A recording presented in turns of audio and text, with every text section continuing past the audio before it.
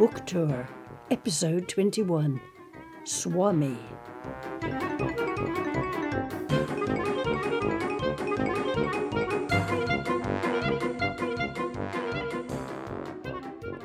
Used to drive a truck, says Bill.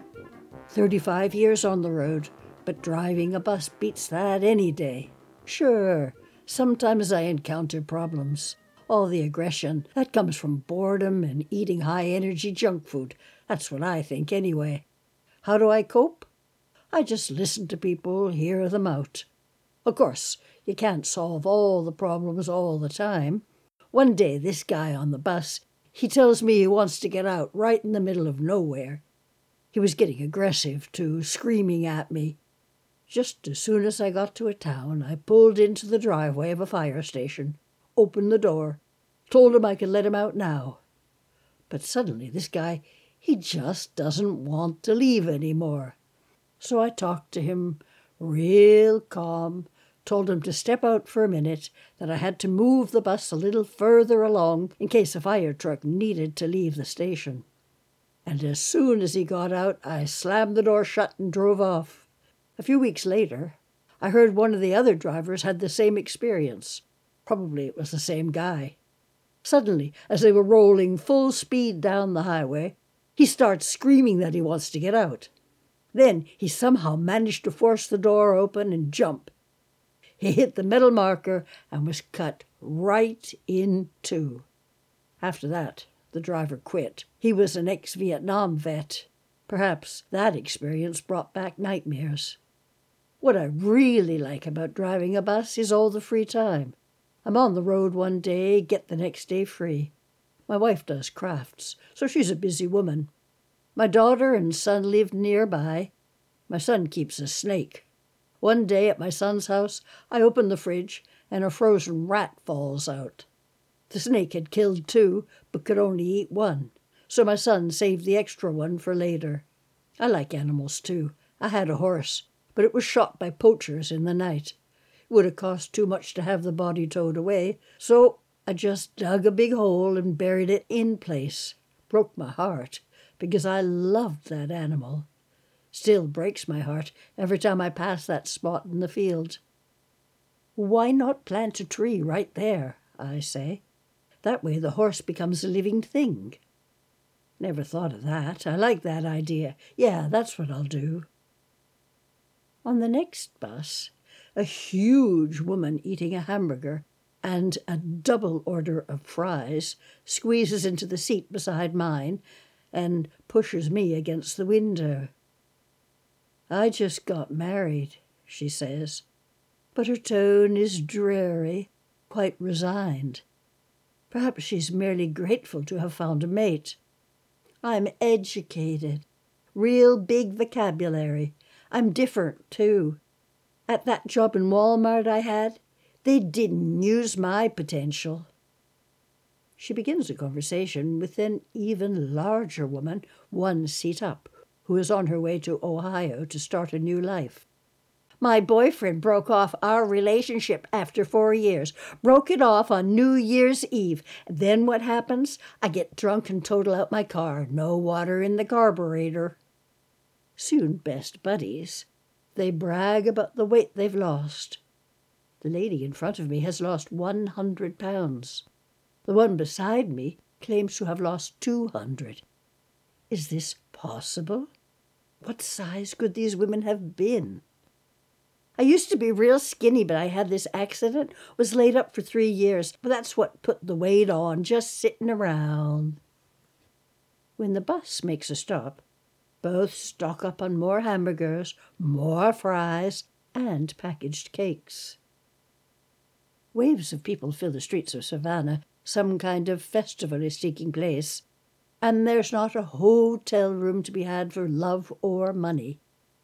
An overhead television entertains us with slaughter, missiles, bombs, aggressive killer types, much foul language, terrified screams, and considerable sadism. Bravo for freedom of expression in the arts and in entertainment. I jump back on the bus. 1 o'clock in the morning by the time we reach the next city. No hotels in this part of town, and there are many strange characters wandering through the night streets. Not quite the right time for a nice stroll. "You want a hotel? Take a taxi out to the Strip," says the sulky woman in the office. "How far is that?" "Gotta take a taxi," says the man standing beside her. He's obviously a taxi driver. "How much will it cost to get out there?" "It's on the meter." Of course it will be on the meter, but approximately how much will it be? "It's on the meter." We continue this fascinating dialogue until I give up. I'm searching for a phone book when Don, the last bus driver, approaches. "I was thinking, you could share my hotel room. 2 beds, no sex, no obligation. Out at Howard Johnson's. They might charge you for the extra person, but maybe not. I have a car coming to take me out there." I accept the offer with alacrity, not because spending the night with Don is a dream come true, but once out there might be another room available, or other hotels in the vicinity. In any case, since I'm on a book tour, Howard Johnson's does have at least one literary reference in its history. Back in 1929, Boston banned Eugene O'Neill's play Strange Interlude because the heroine embarked on many affairs, had an abortion, and was unfaithful to her husband. Consequently, the production moved to a neighbouring, less reticent Quincy. The 5-hour-long play was presented in 2 parts, with a dinner break in the middle, and since the first Howard Johnson's restaurant just happened to be right near the theatre, hundreds of playgoers dined there. Thus, through word of mouth, Howard Johnson's slowly became a well-known name, and was eventually able to develop into a large restaurant and hotel chain. The chain did, however, maintain a whites-only policy throughout the 1950s, and this provoked an international crisis in 1957, when one Delaware restaurant refused service to Ghana's very respectable finance minister. Eisenhower did make a public apology, but protests against Howard Johnson's racist policy continued into the 1960s. In 1962, one of the protest organizers in Illinois was Bernie Saunders. Don and I go outside, wait in the icy drizzle behind the bus station. And suddenly, Don is nervous. I can see he's regretting he made the offer. "You got a violent husband who will suddenly come out of nowhere and kill me?" Well, even if I did, it would take a while for him to arrive from Europe. But his agitation increases. Is he wondering when I'll figure out that the no sex, no obligation is only a lure? To pass the time and calm him down, I tell Don I'm a writer and a photographer traveling around the country. This seems to comfort him for some reason. Maybe it makes me seem more human. He tells me he plays guitar, will soon be recording his songs in his home studio. The CDs will be distributed by a man he met on the bus, a guy who says he has international connections. The real trouble with most songs today is they have no meaning. I write words that do.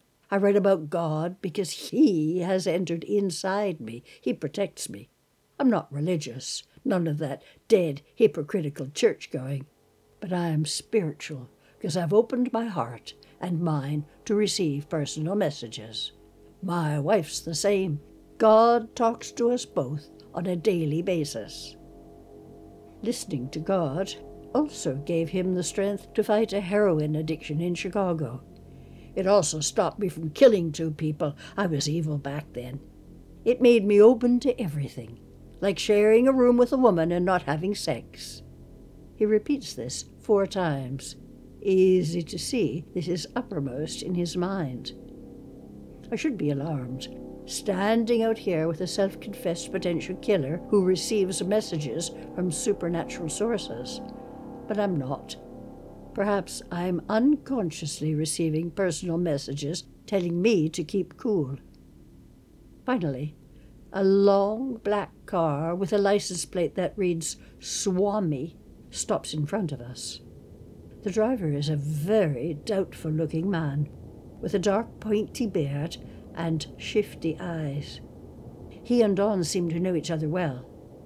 Don mutters something that I can't hear, then slides into the front seat beside him. Will this be a kidnapping? The beginning of a long and painful death? Am I really going to climb into the back of this car, travel into the dark night with these two characters? Of course I am. And soon we're off, rolling for endless miles along rain-slick highways. Only after a long, tense moment do the glowing lights of Howard Johnson's appear like a modern nirvana. Without meeting my eye, Don asks for 1 room, 2 beds. I smile nicely at the desk clerk, ask if he has another room for me at a good price. "Tell you what," says that young man, who, thankfully, seems to have picked up on the situation. "It's late. I'll give you a room for the cheap service price, $28. Is that okay?" Wonderful. Defeated, Don scuttles away without a word or a backward glance. I stay with the clerk for a while, chewing the fat. He's thrilled to discover I'm a writer. He also writes unpublished stories with a frustrated love theme. But he wants to hear about my books, my research. He wants details, images, flavors, tales of other countries and different horizons. So, under the lobby's bleak neon, we settle down on unspeakable orange naugahyde, and to the accompanying hum of a soft drinks dispenser, I give a full-fledged book talk. And believe me, the experience is just as much fun as jawing away in front of a whole crowd.